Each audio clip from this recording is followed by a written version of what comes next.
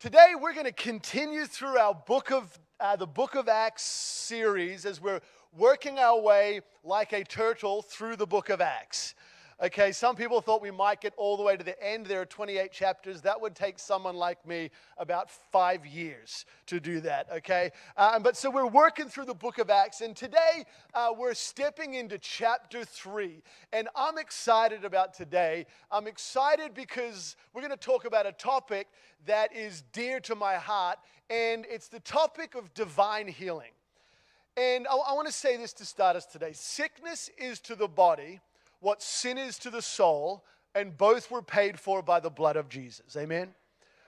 The Bible tells in the book of Psalms 103, verse 2 and 3, it says, "Bless the Lord, O my soul, and all that's within me. Bless his holy name, and forget not his benefits, who forgives all of our sins and who heals all of our diseases."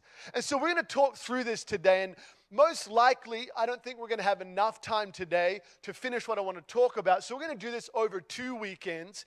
We'll do this week. We'll have Red Frog Sunday next week. And then the following Sunday, I'm going to follow up with part 2 of this. And part 2, we're going to talk a lot around, let me say this. Strangely, one of the more controversial things that we can talk about is the power of God to heal sickness and disease. And the reason it can be controversial is because a lot of us have experienced loss in the area of sickness and disease, and we've had people we love and care about who we've prayed for with a fervent, passionate faith, and yet not seen the result we were desiring. And so today, I'm not going to focus too much on this, but come in a couple of weeks, and we're going to talk about and have a discussion around the times that people aren't healed, and what does that look like through the scripture, and how do we manage that as God's people. And if time give us any room on that week, I would like to open up the service for a live question and answer where you can throw questions at me and try and trip me up, or just be genuinely purposeful in trying to figure out and understand what God's doing. What does it look like in the scripture? So that'll be on the following sermon. But today I want to focus in on the power of God to heal. I want to focus on the power of Jesus to heal, and I want to focus on the power of Jesus to heal through people like you and through people like me. And I want us to see that when it comes to the miracle of healing in the Bible, that Jesus always does the healing, that Jesus always gets the glory, and that you and I get to participate in that activity. And the idea of divine healing, or the theology of divine healing, is often pushed aside or considered to be unimportant or non-essential.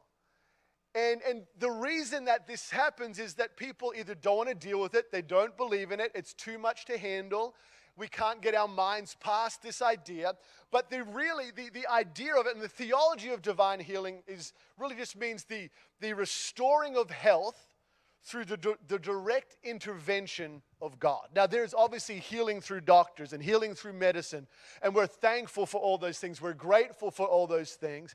But the idea of divine healing is the direct intervention of God to heal somebody's body or mind or spirit. It's often considered unimportant or non-essential, but the truth of the matter is this, that it was important to Jesus.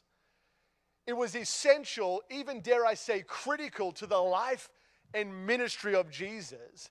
And I want to tell you that it's important for us to realize this, because if it's important to Jesus, then it should be important to us. Amen?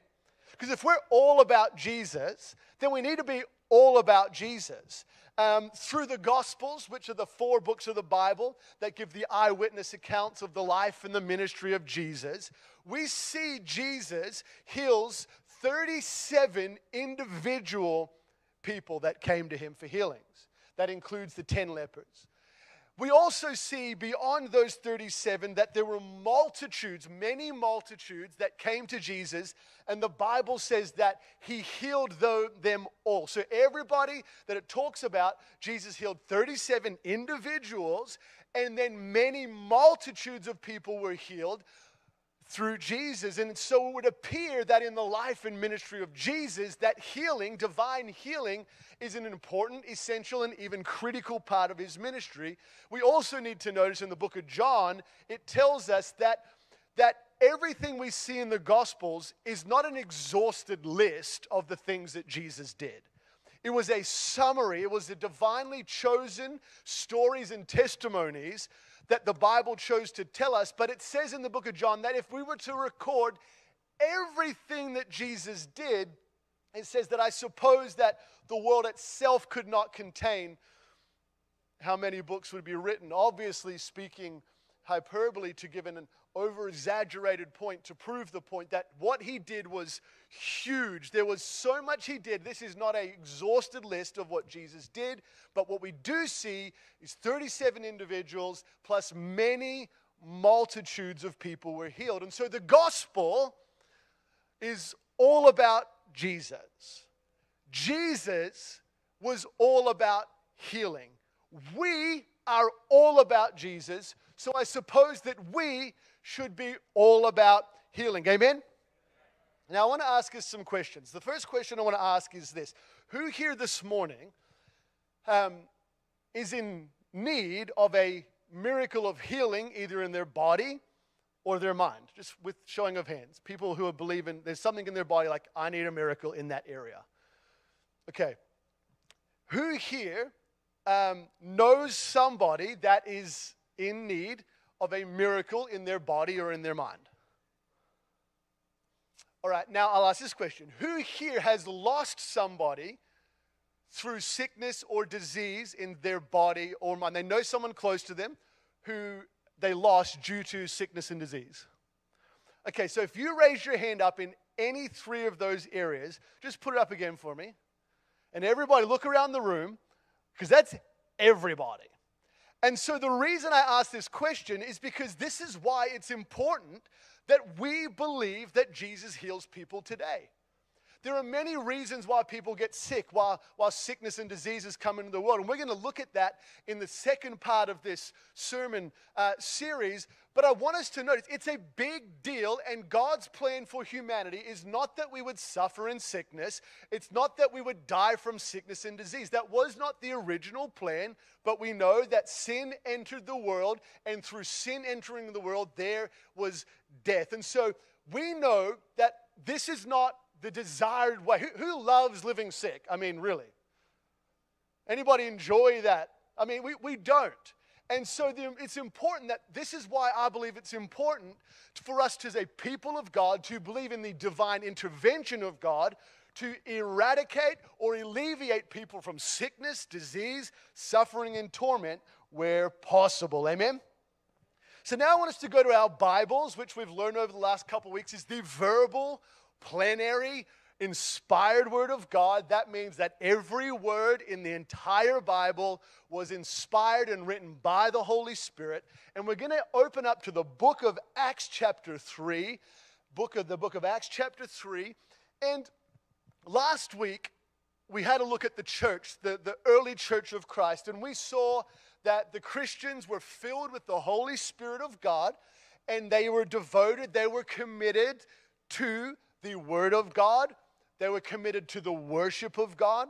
They were committed to the fellowship or the togetherness of Christians. And they were committed to evangelism, reaching unsaved people. But one verse we probably brushed over was verse 43. And it won't be on the screen, but it said this. It says, "And awe came upon every soul, and many signs and wonders were being done through the apostles." What I want us to understand is that when it gave this description in verse 43, this was a description of everything that was happening in the early church. And it says signs and wonders were being performed through the apostles. And so in Acts chapter 3 is where we get our first look, our first read into the first miracle of healing recorded in the book of Acts. Now, what's cool about the book of Acts and the Gospels is that in the Gospels, Matthew, Mark, Luke, and John, miracles were happening through Jesus to men. So Jesus was healing people. In the book of Acts, Jesus is healing people through men. So the book of the Gospels was that Jesus was doing all the healing. And the book of Acts, they're now, the Christians, the apostles are filled with the Holy Spirit of God.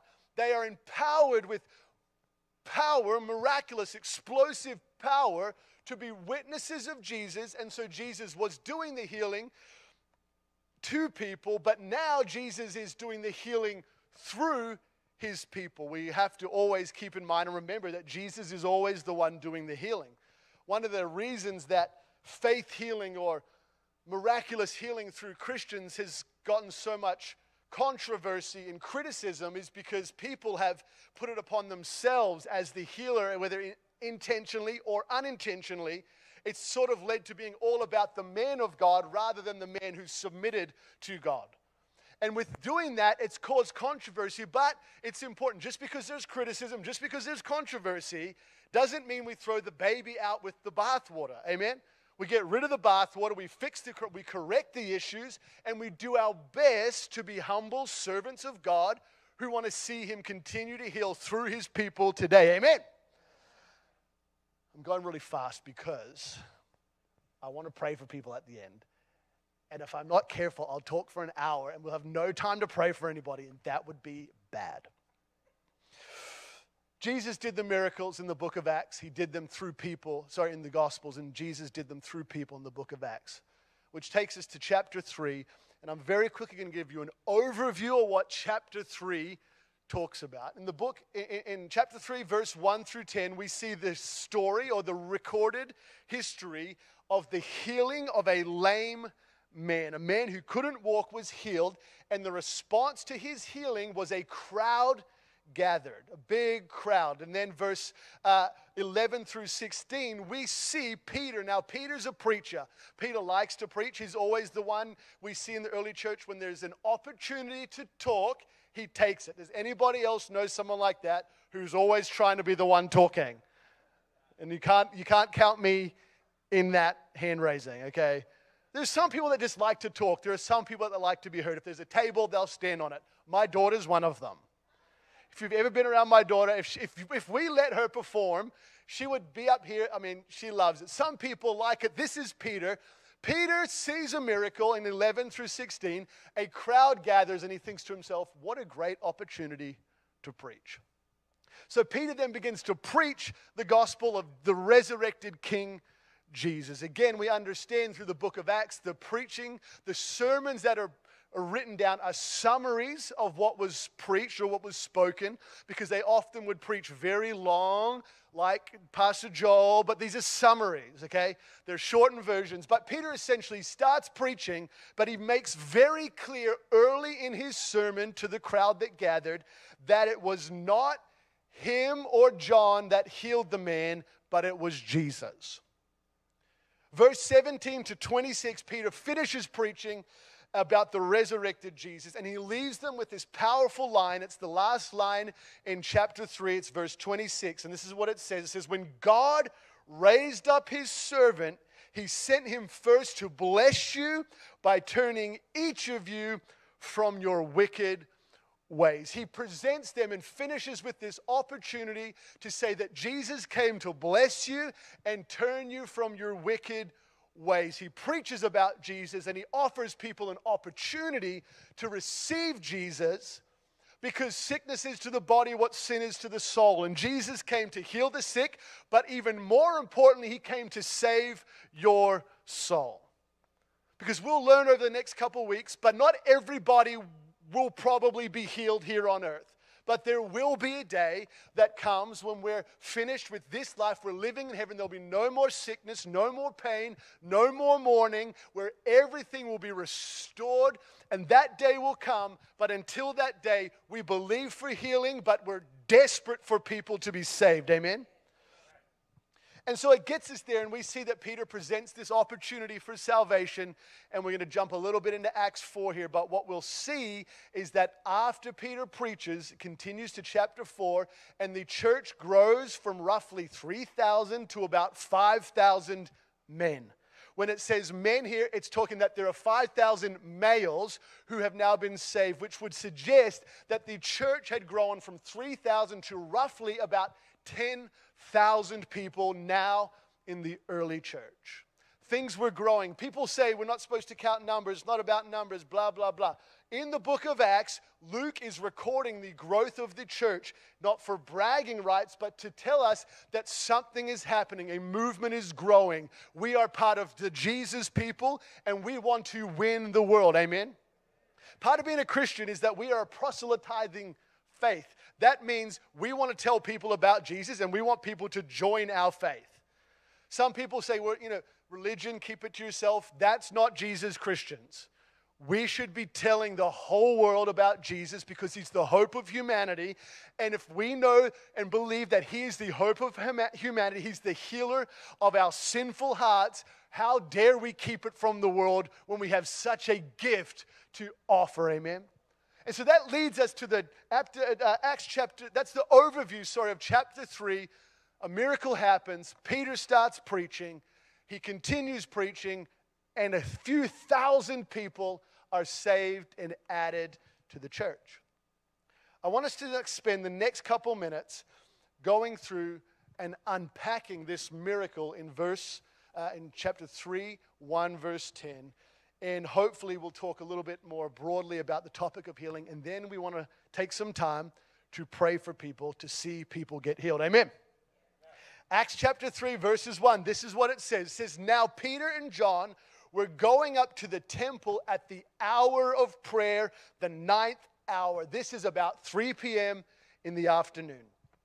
And a lame man from birth was being carried, whom they laid daily at the gate of the temple that is called the Beautiful Gate, to ask alms of those entering the temple. What we see here is that there is a man who was crippled, lame from birth. He was born crippled. He never had the privilege nor the ability to be able to walk on his own feet. And so daily, he relied upon friends and family to carry him to this place called the Beautiful Gate at the entry place of the Temple of Jerusalem. Now, the gate here is a big, beautiful gate, hence its name, covered in gold. Okay, this wasn't, normally I think of these gates in ancient times and it's a little old gate. This is a huge gate covered in gold, and this is where they would lay him at the hour of prayer because it was a great time to beg for money.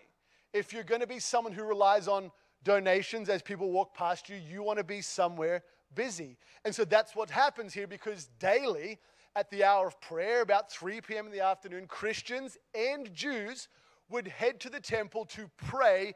And so this was a prime time for people to give towards this man who was unable to walk.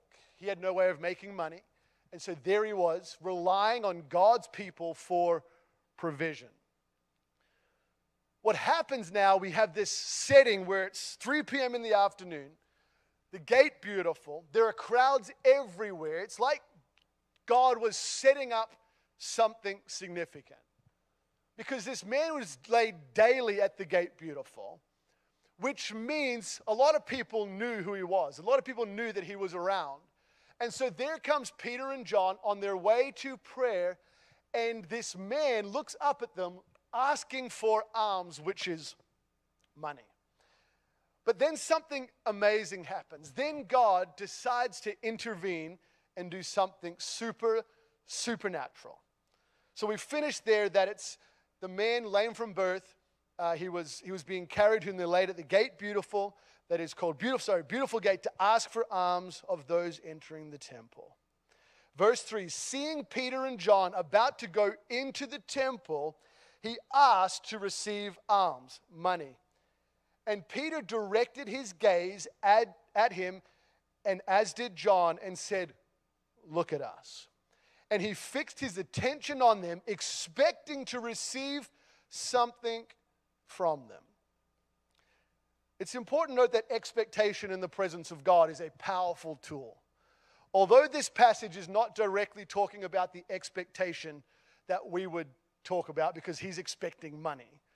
But expecting, having an expectant spirit, coming to church expecting God to do something, is a way to posture yourself to receive all that God has for you. So as we come to church on Sundays, I pray that you're expecting God to do something in you, or at least around you, or even potentially through you. But be an expectant people. It says he fixed his attention on them, expecting to receive something from them. But verse 6, Peter said, I have no silver and gold, but what I do have, I give you. In the name of Jesus Christ of Nazareth, rise up and walk. It says, and he took him by the right hand and raised him up, and immediately his feet and his ankles were made strong. I want us to see here that this is not a made-up story. This is a lame man, born crippled, born lame from birth, has been lame for years, reaches up to receive money to survive on, and Peter and John say, silver and gold we do not have, but I have something better for you. And he says, in the name of Jesus Christ of Nazareth, he's specific with the name because he wants people to know who's doing the miracle. It's not just a guy called Jesus. It's not just me, the apostle. He says, in the name of Jesus Christ of Nazareth, making it clear that he's talking about the one that you all crucified because he said that he was God. It is in his name, and he commanded the man. He said, in Jesus' name, that's where the authority comes from. And he said, in Jesus' name, rise up and walk. I want us to see a few things here that happen. When it comes to ministering to people, we have to remember that they're people, not projects. Okay, one of the biggest issues that I see with people desiring to heal the sick and see God move powerfully is that they think that the next testimony is going to be a notch on their testimony belt to make themselves look good. We're not here for just to get testimonies because they're people, not projects. The person in front of you is the most important thing in the whole process. People often say, what happens if I pray for somebody I don't know and they don't get healed? And I'm like, well, would you love them? Are you caring for them? Or do you just want a testimony to brag about? Even in a righteous bragging about. Remembering that it's their people, not projects. And so when we realize that, we come humbly to serve them, not to use them so I can put it on the internet to tell somebody how good I am because of Jesus. And so we're understanding that Peter and John acknowledged the man. You ever walked past a beggar or someone who's looking for money and you don't have money to give them? Normally you try and avoid eye contact at all costs, right? Just naturally like, oh man, I don't. I've lived in some places where it's very common. Where, you go to where I lived in Africa and every street corner there are people begging for money. I know in Nashville it's here, there are people hungry on the street corners, at the traffic lights every time. And what happened is I learned real quickly that I don't want to avoid them as people. And so if I come into contact or close proximity with someone who's asking for money, if I don't have it to give to them right there and then, or I've decided I'm not going to give it to them right there and then, I will still look them in the eyes and acknowledge them as people and say, I'm sorry, I don't have that for you today, and continue on my journey. Remember that as you go as believers. People say you shouldn't give to beggars because you don't know where they're going to use their money. That's right, you don't know. But you make presumptions based on their circumstance that they're probably going to use it on this, that, and the other thing, and you seek the worst, not the best. I want to encourage you as the people of God, if you feel prompted to give to a beggar or a homeless person and you want to give, forget what they're going to spend it. Just do what Jesus is asking you to do. That's generosity. They may use it for wrong reasons, but that's not up to you. I remember I had a guitar. It was a Taylor 814. If you know anything about guitars, that's a really good guitar. It costs about $4,000.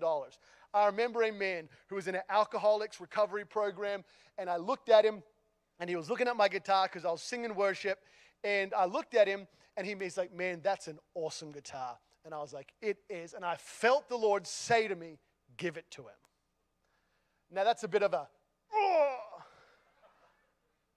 because where are you going to find $4 more grand to buy another guitar, right? And so there he was, and he was looking at it, and I was like, man, it's an instrument of worship. I said, but I'd love you to have it. Now, he doesn't know what it's worth. He just knows it's a nice-looking guitar. And I said, I'd love you to have it. He was over the moon, couldn't believe it was happening. And I said, man, I'd love you to have it. Gave it to him. I was excited. I felt the adrenaline rush of what you feel to give something that really cost you something, because I loved this thing, and I gave it, and I was excited but nervous and excited, and I gave it to him. The next week, the guy who runs the program that we were ministering in said, hey, I just want to let you know, I'm really sorry to let you know, I can't remember his name, let's call him Johnny.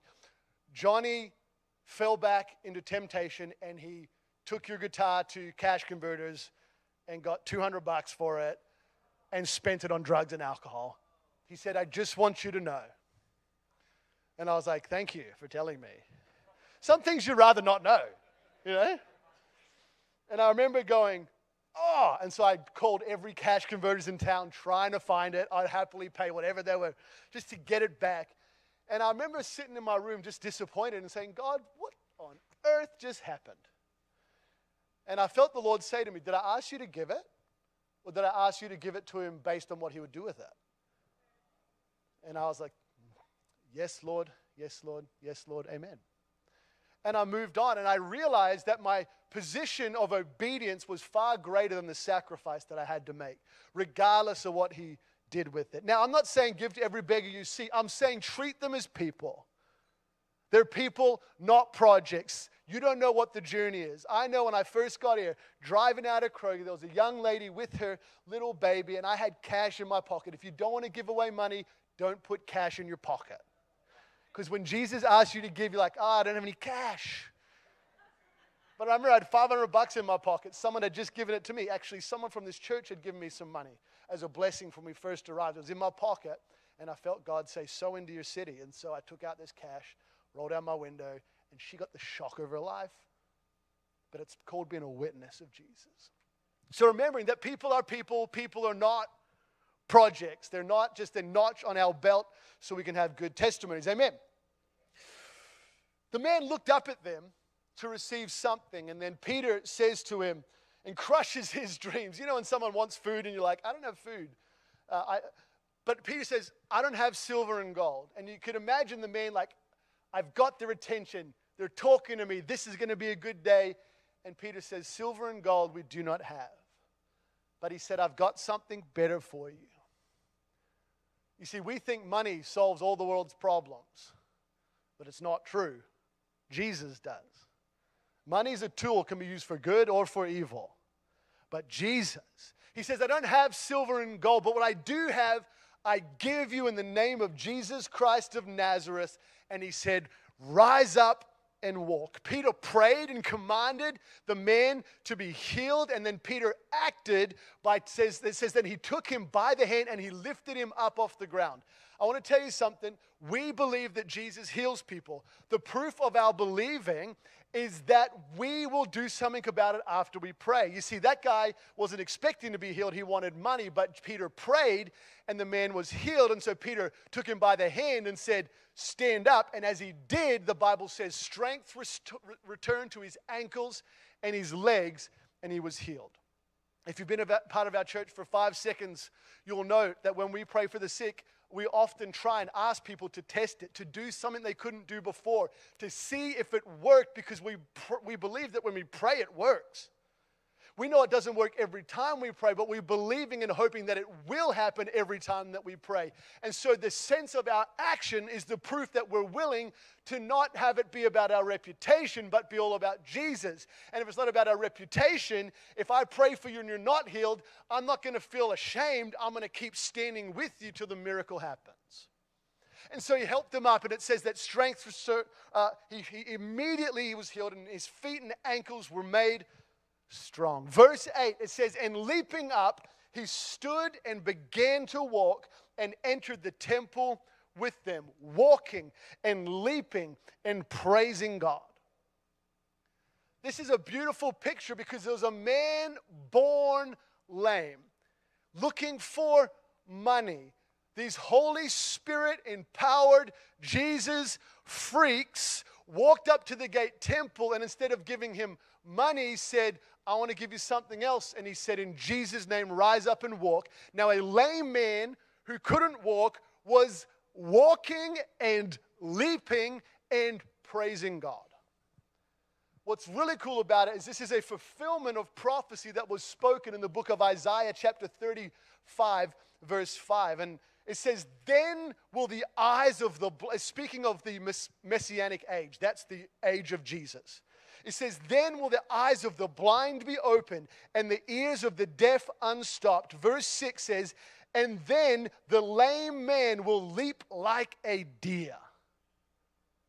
Prophetic picture of what Isaiah prophesied, that in the age of Jesus, we're carrying on Jesus' mission. The lame man will leap like a deer.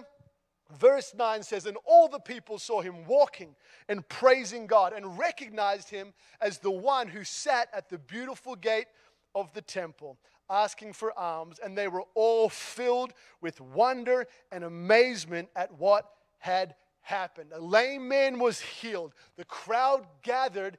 They were the witnesses. They recognized this is the guy who's been lame, and now he's walking, and the miracle produced in them wonder and awe and worship to God for the miracle that had happened. I want to go through very quickly 7 reasons why Jesus heals. Number 1 is this: it's in his nature. We see in the book of Exodus, chapter 15, 26, it talks about how God says, I am the Lord that healeth thee, that heals thee. It's in his nature. It's who he is. He's Jehovah Rapha, which means the God who heals. Why does Jesus heal? Because it's who he is. It's in his nature. He is the Lord who heals. Anybody thankful that we serve Jehovah Rapha, the God who heals? Number 2 is this: it's the love of God being expressed through the power of God. Jesus heals because it's the love of God expressed through the power of God. This man who was standing at the gate, beautiful, was loved by God because God saw him and God healed him. John 3:17 says that God did not send Jesus to condemn the world. So this is the passage of, for God so loved the world, that he sent Jesus to save the world. Not to condemn the world, but in order that through him the world might be saved, which is the word sozo, which essentially can be made up with saved, healed, and delivered. This was an act of love through an act of love through the power of God to heal. Number 1, it's who he is. Number 2, it's the love of God being expressed through the power of God. Number 3, the reason that Jesus heals is to show compassion. Where compassion acts to alleviate suffering, it becomes mercy. Matthew 14:14, Jesus walks up and there is a group of sick people, and the Bible says that he had compassion for them, so he went and healed them all of all their sickness and all their disease. He had compassion in his heart, and he acted in mercy to alleviate the suffering that was in front of him. It's who he is. It's his love being expressed through his power. He does it because he's a compassionate, merciful God. Number 4, it reveals his kingdom. In Luke 10:9, it says that he went in and he healed this. He was sending out his disciples. He says, go in, heal the sick, and say to them, the kingdom of God has come near to you. We are not living in the fullness of what God has for us, but we have breakthroughs. We have pockets of his miraculous signs and wonders. I said before, there will be a day where there's no more pain, no more sickness, no more disease. But until that day, we bring heaven to earth. We activate it by faith. We heal the sick, and we tell people it's because God's kingdom is at hand. It's within reach, and it's available to us. Reason number 4 is it reveals the kingdom of God here on earth. Number 5 is it's a witness to non-believers. Very quickly, I remember going to a little town in Indonesia. We went to this town in Indonesia. It was a tiny little town, and we went to the marketplace. It was a busy, very busy marketplace. We're in a very poor community, and it was a busy marketplace. And me and some friends, we went there, and we just began to pray for people. One guy came forward. He had a problem with his knee, and so we stood down and we prayed with him in the middle of the street, in the middle of the dirt, and immediately his knee was healed, and he was ecstatic. He was celebrating. He was telling people. A crowd gathered. For the next 2 hours, we were immersed in a multitude of people, and we saw hundreds of people physically healed.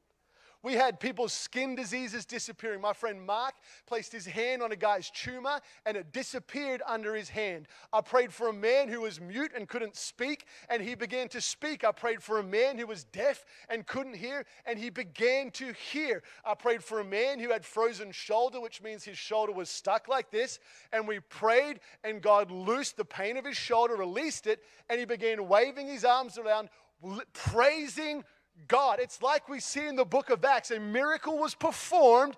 A crowd gathered. So we jumped up on one of the things that was close by. We were above the crowd, and we preached the gospel of Jesus Christ, that Jesus saves sinners. He's come to you in this town today to tell you all about him. It was a witness to the lost, and we saw over 300 people respond to Jesus in the middle of the street. Come on, this is what it's all about. It's who he is. It's his nature. It's his love being expressed through his power. It reveals his kingdom. It shows his compassion and his mercy, and it's a witness to the world of who Jesus is. It validates God's servants. The same thing happened is that they listened to the word we were saying in that little moment because people were being miraculously healed. It gave them ears to hear what the servants of God were saying, and if we do it in a pure, biblical way, we'll give all the glory to Jesus, and we'll tell them all about Jesus who healed them, and everything transformed their lives. They were saved, and ultimately it validated the message that we preach. And number 7 is ultimately it brings glory, honor, and worship to God. Acts chapter 3 through 16, Peter preaches. While he clung to Peter and John, all the people, utterly astounded, ran together to them in the portico called Solomon's. And when Peter saw it, he addressed the people, "Men of Israel, why do you wonder at this? Or why do you stare at us as though by our own power or piety we have made him walk? The God of Abraham, the God of Isaac, the God of Jacob, the God of our fathers was glorified his servant Jesus, whom you delivered over and denied in the presence of Pilate when he had decided to release him."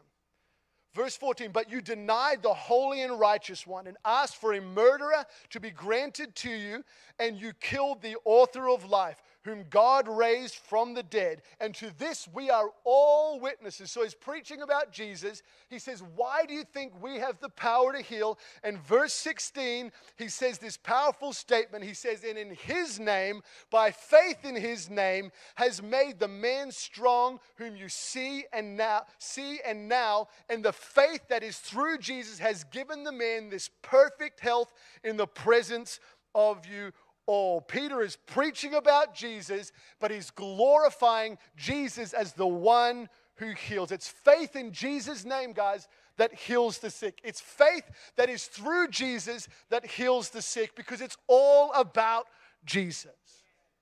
I want to very quickly dispel this notion, because when we talk about faith in Jesus to heal the sick, that's where people feel this level of condemnation. They're like, well, so are you saying if I'm not healed, it's because I didn't have enough faith? Forget about that kind of thing, because if you don't have faith, I'm going to stand in faith for you.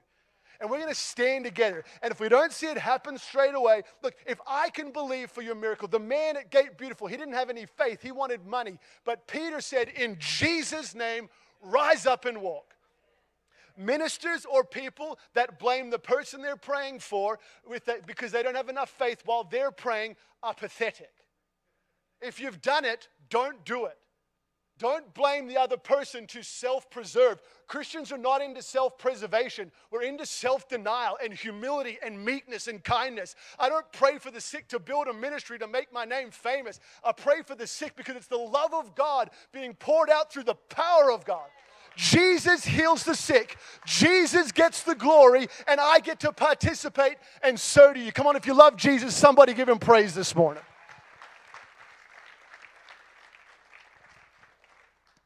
We're going to take communion together, and you may have got it hopefully on the way in. The book of Isaiah chapter 53 verse 5 says this, "But he was pierced for our transgressions, crushed because of our iniquities, and the chastisement of our peace was upon him, and by his wounds we were healed." I started out today by saying sickness is to the body what sin is to the soul, and both were paid for by the blood of Jesus. When we come around communion, we remember Jesus' body that was broken for us. That's the bread. We remember that on the whipping post, he was whipped 39 times. That his body was ripped open, that you could see into his back, his ribs. That he was beaten and bruised so that our healing would be paid for. That his blood was poured out on the cross of Calvary for the remission of sins, for the salvation of our soul. That Jesus died on the cross in our place for our sin. So today we're going to take communion. I've asked the team to sing a song. And we're going to take it and we're going to remember Jesus' body that was broken. And remember his blood that was poured out for you and for me. So that 2,000 odd years later, the power of Jesus to save is still here. Jesus saves sinners. The power of Jesus to heal is still with us. Through his broken body, by his stripes we were healed.